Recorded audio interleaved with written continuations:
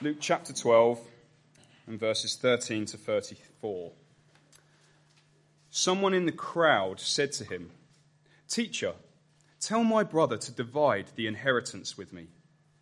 Jesus replied, "Man, who appointed me a judge or an arbiter between you?"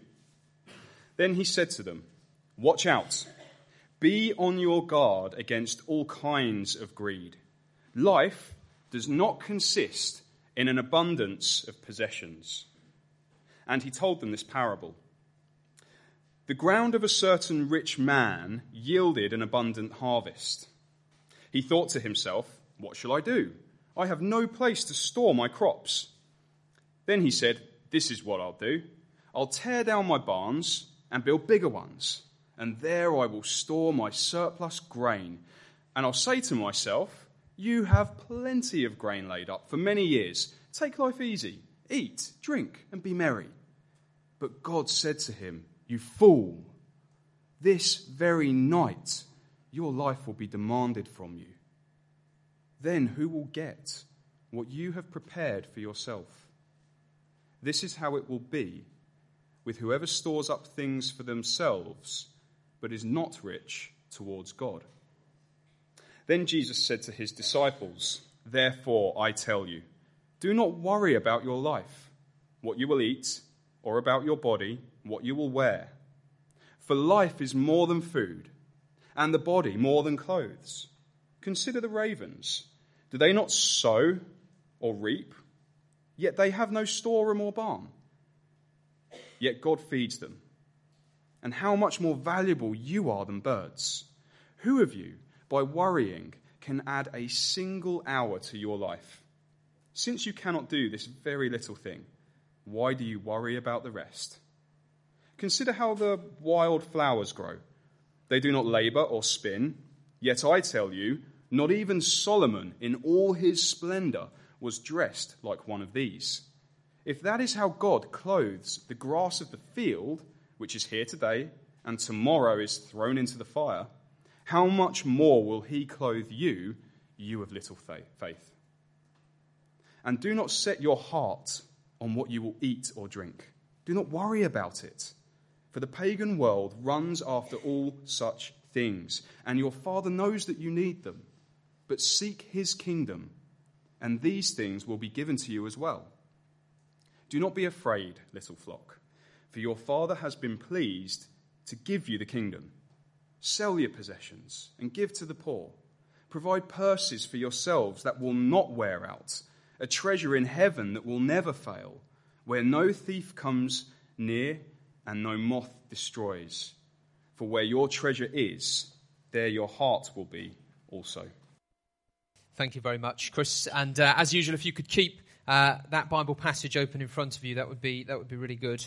As Chris mentioned, we've been going through this Gospel of Luke for several months now, and all of our sermons are put up online, and you can download them or stream them and listen to the series on there and share them and things. That would be great if you wanted to catch up.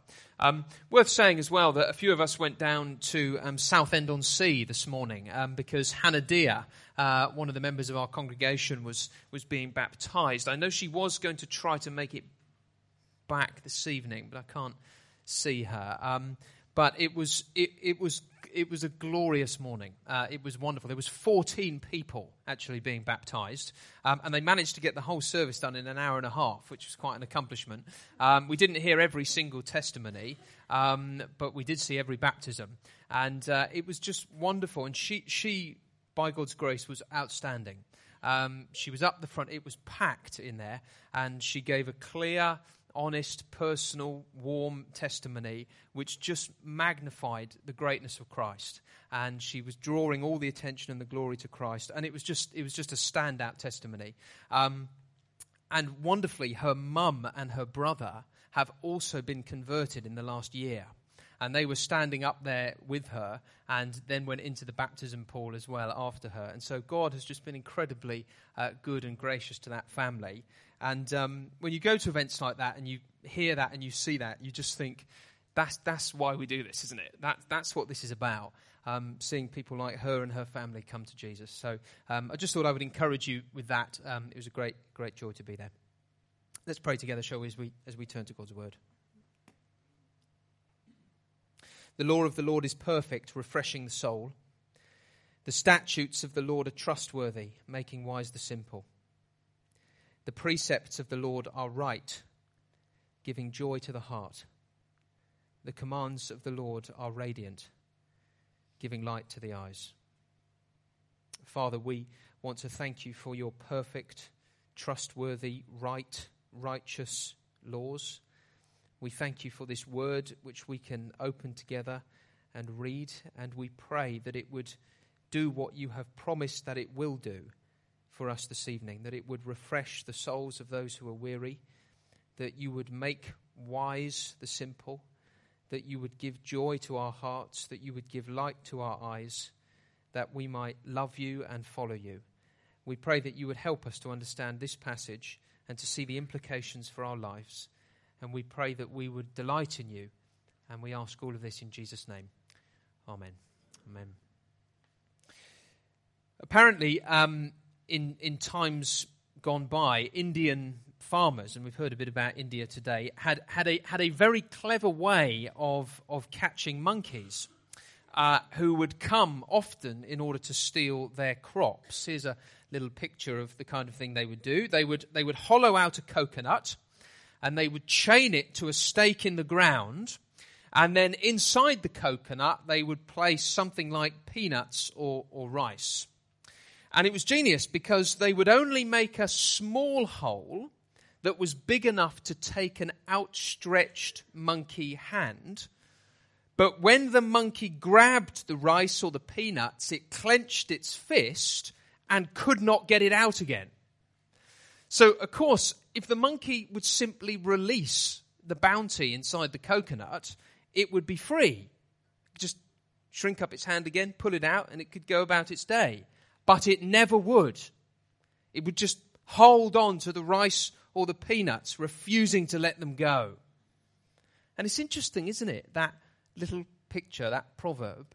Because in reality, those monkeys are not trapped by anything physical. Not really. They're trapped by an idea. If I can get more, then I must get more. They're trapped by that idea. And that idea is going to kill the monkey. From then on, it is going to have a miserable life that is so close to satisfaction, so close that it can even touch and smell the prize inside, but so far. And then when the farmer turns up to check his traps, he will meet a sudden death. Miserable life, sudden death, not really trapped by anything physical, but trapped by a desire. Now, I don't know whether that is actually true and whether they really did that or whether it's just a proverb, but I think it is helpful as an illustration, isn't it? Because as you might have noticed in our reading, tonight we meet a man who found himself in a very similar predicament. He was trapped, not by anything physical, but by the desires of his own heart. He has come to Jesus with his fingers on the prize. He's about to get rich. There's an inheritance up for grabs. And in that inheritance, he thinks he's going to find life and satisfaction. But he doesn't realize how much danger he is in. Shall we meet him? This is the first heading. A greedy interruption. Teacher, tell my brother. Now we know from verse 1, and if you were here last week, you might remember that Jesus is surrounded by a big, dangerous crowd.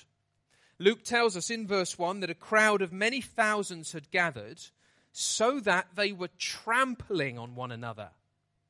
But after that rather interesting comment about the crowd, he turns away from this riot that is playing out in front of them, and he takes us into a very important sermon. In verses 1 to 12, Jesus is talking not to the crowd, but to his disciples. And as we saw last week, he was teaching them about hell. He was teaching them about the judgment day. He was teaching them about the God who loves them and the Spirit who was sent to help them, Big, big, important truths in order to help them keep proclaiming Jesus, even in the face of persecution. But then, right in the middle of that sermon, we have this interruption. Teacher, tell my brother to divide the inheritance with me. And it feels so sudden that we're supposed to be asking, who is this guy? I mean, was he listening to that sermon? Was he contemplating some of the eternal issues that Jesus has just been teaching on? Or has he only just arrived to the party? Is he shouting this from the back of the crowd as loud as he can? Or has he pushed his way to the front in order to get Jesus? Was it him who caused the riot? And what of his family? Is his brother with him? Or is he alone? So many questions we might have about this man. Lots we don't know. But one thing is obvious about him. He hasn't come to listen to Jesus or even to ask him for a favor. He's come with an order. That's the irony of this man, isn't it? What does he call Jesus? Teacher. But he hasn't come to be taught, has he? He's come to teach Jesus what his ministry priorities ought to be. And as we can see, he was in for something of a shock. So the first heading, a greedy interruption, teacher, tell my brother. The second heading, a word of warning, be on your guard against all kinds of greed. Have a look at verse 13 with me again. Man, who appointed me a judge or an arbiter between you? Then he said to them, watch out, be on your guard against all kinds of greed.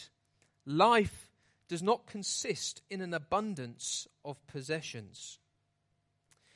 Now, apparently, it wasn't uncommon for rabbis to help people with these kind of situations. They would sometimes go from town to town and village to village in order to sort out these kind of disputes and help people with financial and legal matters. But you notice Jesus doesn't really go anywhere near the situation, does he? He has the right to, he could do, and he certainly possesses the wisdom in order to sort it out. But he doesn't think that is the biggest problem in this situation. If he just sorts out the inheritance feud, it's not going to help this man. Because the big problem with him is not his inheritance or his brother, but his heart and his greed. And to make that crystal clear, Jesus tells one of his most sobering and famous parables. I used to have a lecturer at university called Mr. Berry, who was an interesting man. He was a good teacher, but he was quite a grumpy sort of bloke, and he was rather old-fashioned in his methods. So he refused to use PowerPoint. He wouldn't put any of his lectures on PowerPoint to be viewed at a later date. He insisted that no technology, computers, tablets were to be used in his classroom. You had to use pen and paper, or even, I think, paper and pencil he actually preferred. Calculators were banned when you were having to do mathematic things.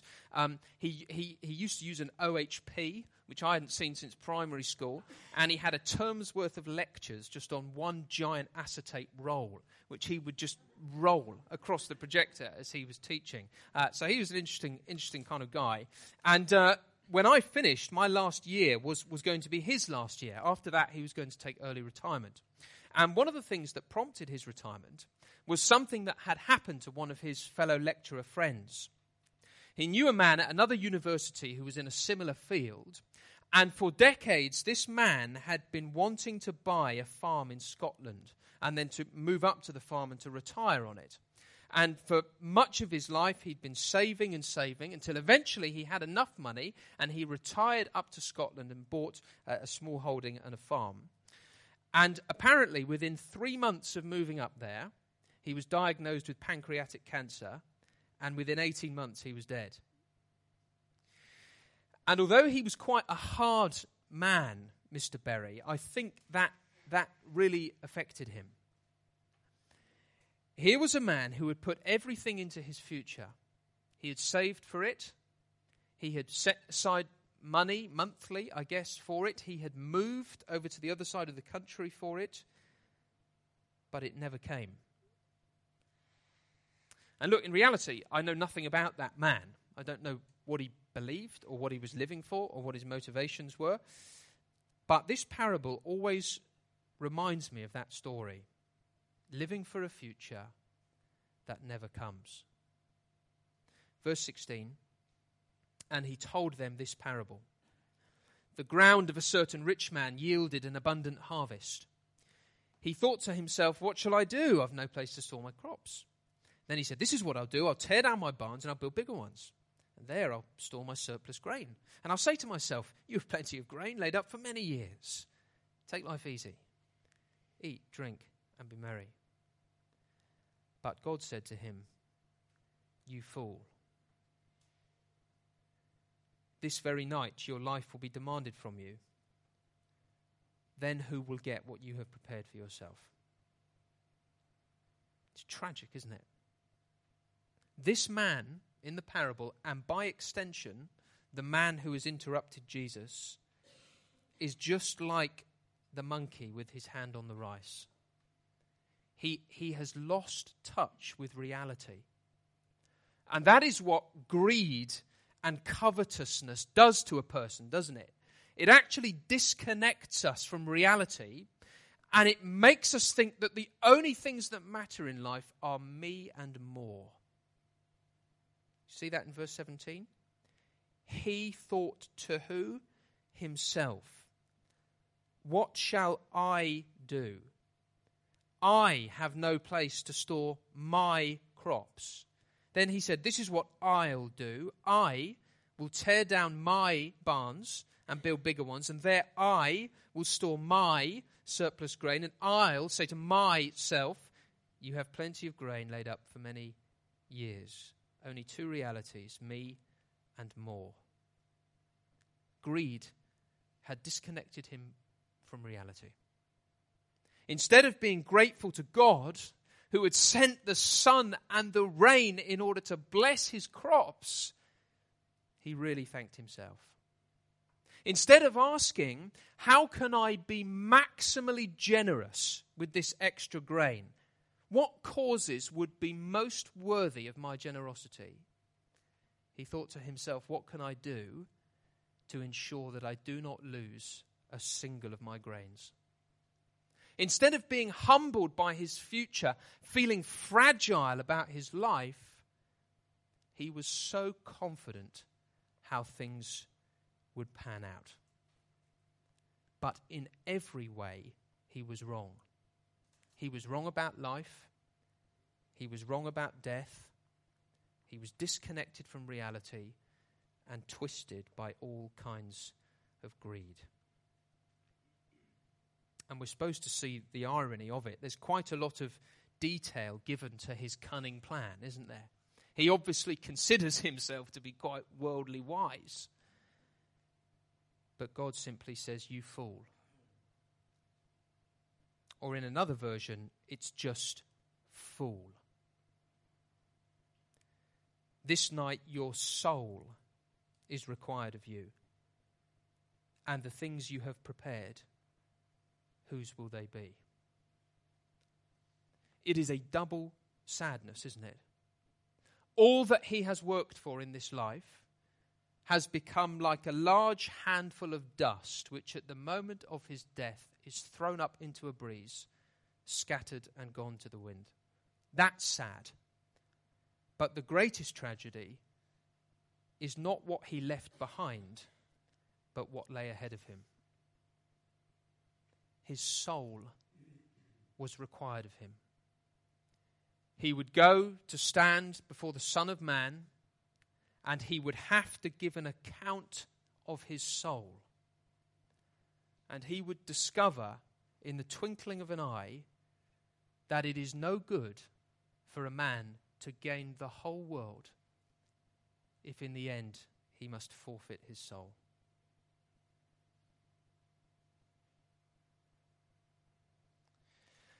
And when you reflect on this tragic story, it is remarkable, isn't it, that even as Christians we would look at his life and we would still covet him. That is what doesn't make sense about Mr. Berry.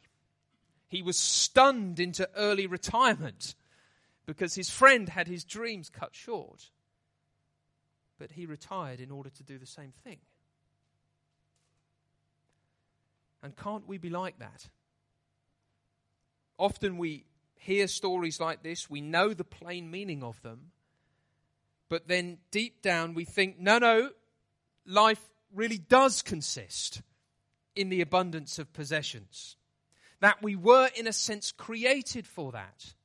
That the chief end of man is not to know God, to glorify God and enjoy Him forever. The chief end of man is bigger barns, bigger reputations, bigger bank balances, bigger successes, and in them we will find life. It could be one of the greatest sins of our culture, but one we are almost blind to, because in a middle-class aspirational culture it is so normal. Greed. All kinds of greed. But Jesus says, how utterly foolish.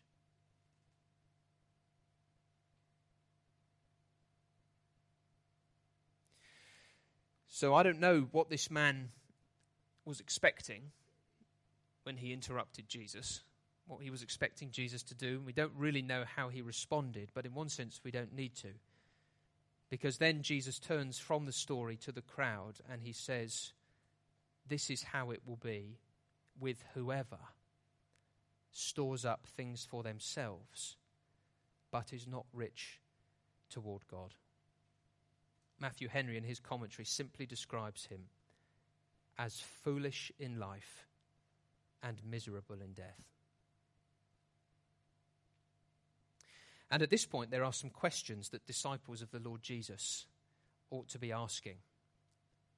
If that is true, then how can I make sure that I am rich toward God?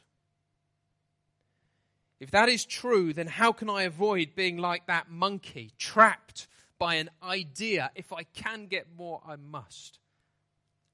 And thirdly, if stuff is not going to bring me peace in this life and security in death, then what will? The answers are in the next section. We had a rude interruption. Secondly, a word of warning. Thirdly, Jesus continues his lesson. Do not worry about your life. Have a look at verse 22. Then Jesus said to his disciples, therefore, in other words, these are to be taken together, these sections. They are very, very much connected.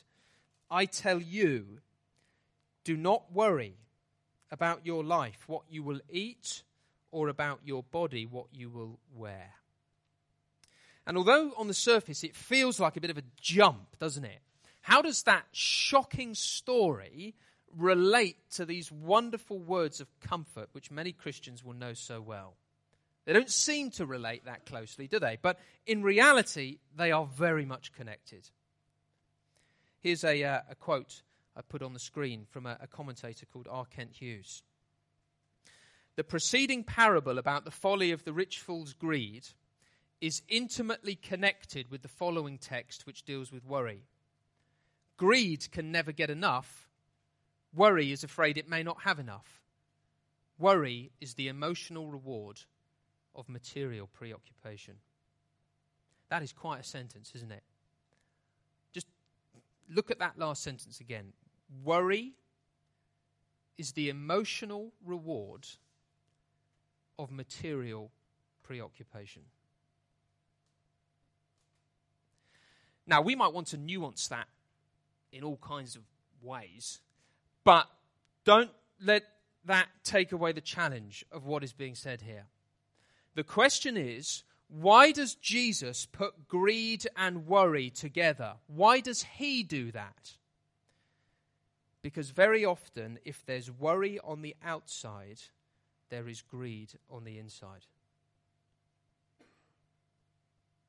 It's interesting, you might remember in chapter 11, which we looked at a couple of weeks ago, Jesus is preaching against the hypocrisy of the Pharisees, But then in chapter 12, verse 1, he turns to his disciples and he says, by the way, you guys are not immune. You also need to be on guard against the yeast of the Pharisees, which is hypocrisy.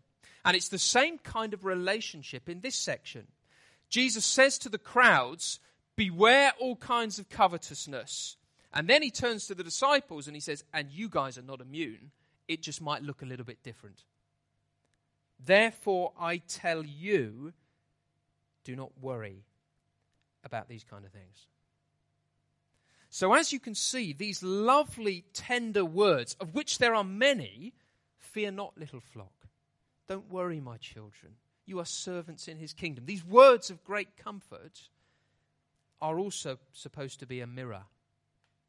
In our worrying, are we more like the rich fool than we realized? In our anxieties about the things of this life, are we more like the pagans than the children of God? Tough questions with beautiful comforts.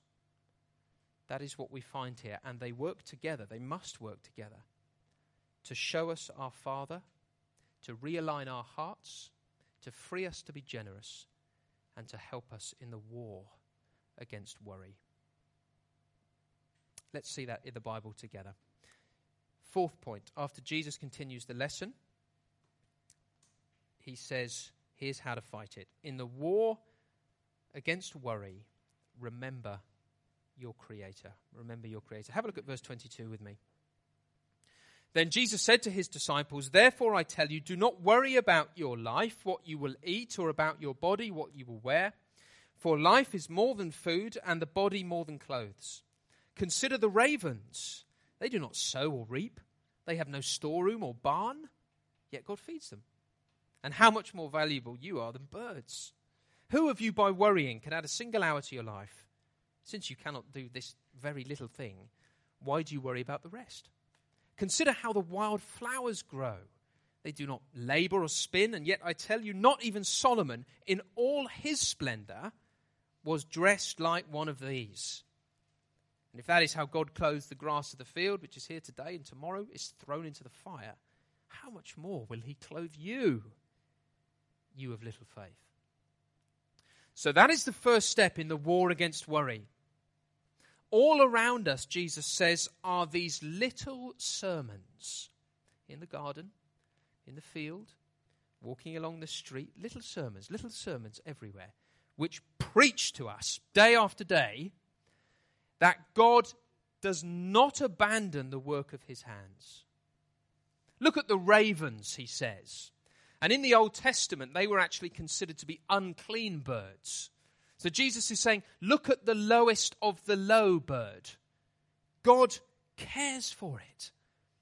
And if that is true of the ravens, if God cares that much for unclean birds, how much more will he care for you? If God dresses the plants of the field, which are here one day and gone tomorrow, how much more will he provide for you who are covered by the blood of his Son? Will he not cover you as he looks after the lilies? Martin Luther, German reformer, said this in his characteristically humorous way. It seems that the flowers stand there and make us blush and become our teachers. Thank you, flowers, you who are to be devoured by the cows. God has exalted you very highly that you become our masters and our teachers.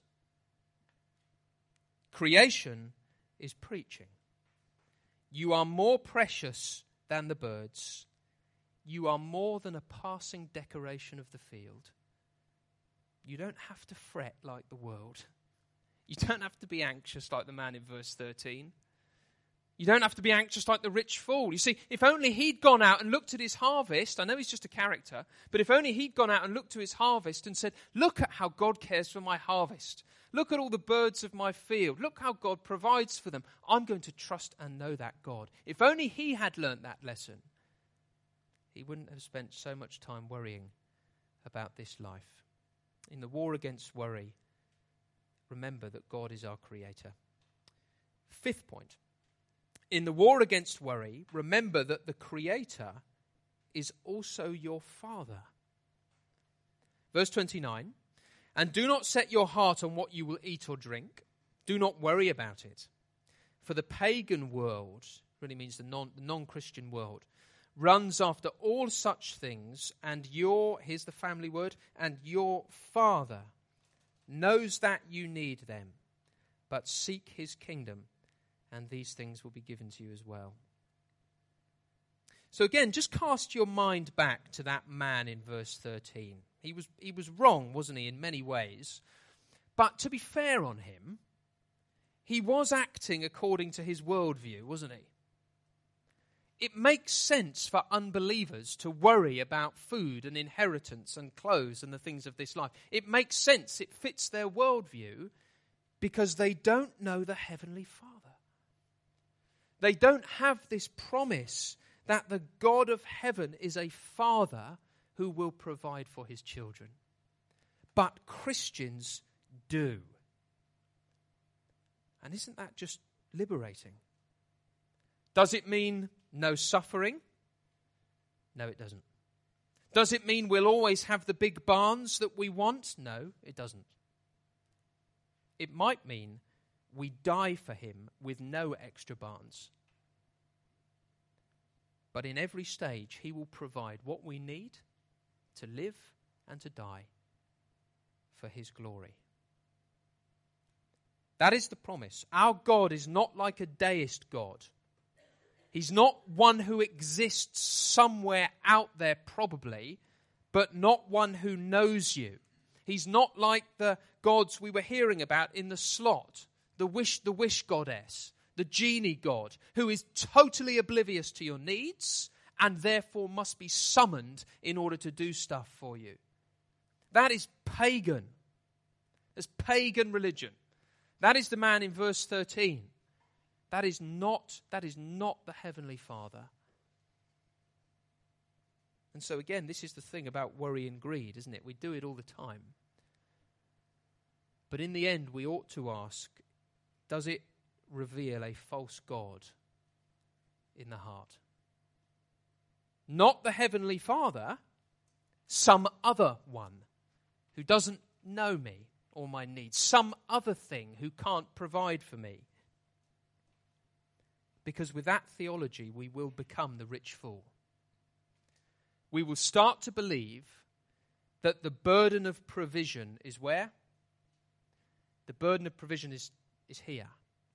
It's here on my shoulders. God doesn't know. He's not involved. It's down to me. I must build. The future is in my hands. I've got to take care of myself. If I don't get bigger barns, I'm not going to thrive. The burden of provision falls to us when we replace this Heavenly Father with another. Jesus says, my little flock. That's not it. That's not it.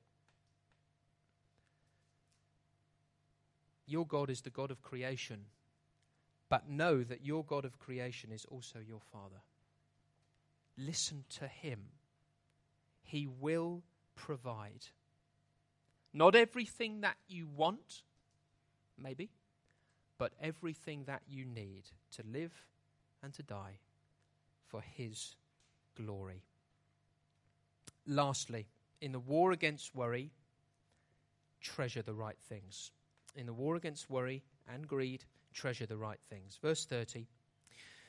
For the pagan world runs after all such things, and your Father knows that you need them.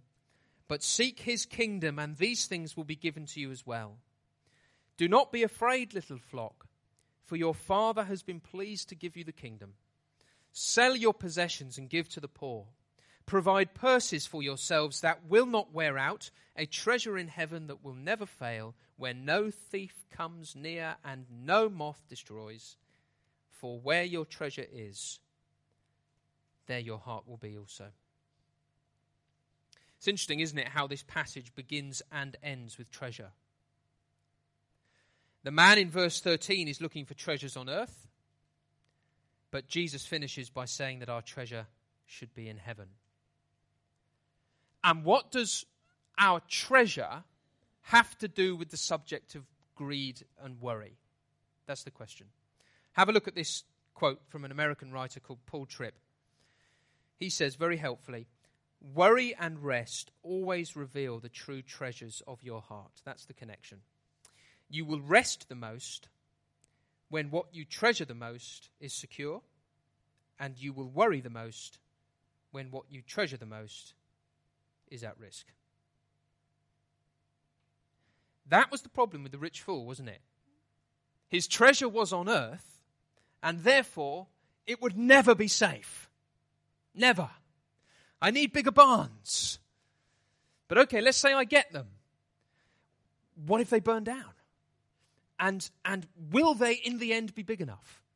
And will I get the right carpenter to make them? I don't want a shoddy job. And what if I get robbed? I couldn't give any away, because if I gave some away and then I got robbed, then I would have nothing. The problems and the anxieties would not end. Because treasure on earth is treasure at risk. And treasure at risk means worry and greed. Treasure on earth is treasure at risk. And treasure at risk means worry and greed. But treasure in heaven is safe forever with the Father. In 1 Peter 1, we find these amazing words. "Praise be to the God and Father of our Lord Jesus Christ. In his great mercy, he has given us new birth into a living hope through the resurrection of Jesus Christ from the dead." And here's the safety words. Here's the safety words. "And into an inheritance that can never perish, spoil, or fade." Safe. This inheritance is kept in heaven for you. You see the difference? Through faith in the Lord Jesus Christ, Peter is saying, we have come into God's kingdom. We have been given an inheritance in Christ, eternal life, fullness of life with Jesus forever. He is the greatest of all treasures. And one day the little flock is going to inherit the earth and reign with him forever. He is our inheritance, the risen Jesus. Him and his kingdom and his glory. He is our inheritance. And can he perish, spoil, or fade? Instead, he is waiting to be revealed. And the more that we can look to him, the more we begin to feel anxious about his glory and more coming to partake of this great inheritance, we will suddenly hear a sound. We will hear the sound of snapping as the chains of worry and greed begin to fall away. And then, oh look, we're free to be generous. We're free to give in this radical way which Jesus describes. That is only possible when we know this Lord Jesus, who has given us the kingdom, who died to bring us to the Father, who died to bring us this eternal treasure in heaven. Only by his grace can we take the fight to anxiety and greed and live a God-centered, generous life. Brothers and sisters, where is our treasure? And what does that reveal about our hearts and the God we worship? Fear not, little flock. It was the Father's good pleasure to give us the kingdom. Let's be anxious about his glory and trust our Father to provide all else that we need. Let's bow our heads and pray together.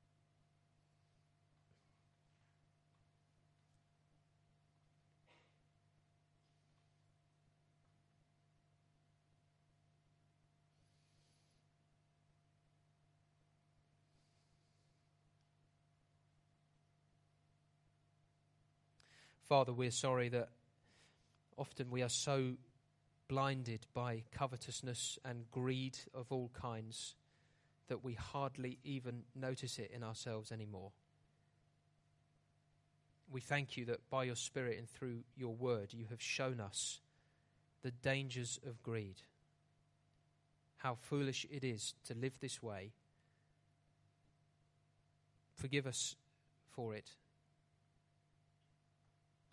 We pray, Father, that you would help us to remember that you are the God of this passage. You are our Creator. As we look at this world, we see you tenderly caring for all that you have made. And if you care even for the birds of the air, how much more would it be true that you would care for your children? We thank you, Lord, that we can trust you, and we thank you that you delight to take the burden of our provision upon yourself. We pray that you would help us to seek first the kingdom of God, to store up for ourselves treasures in heaven.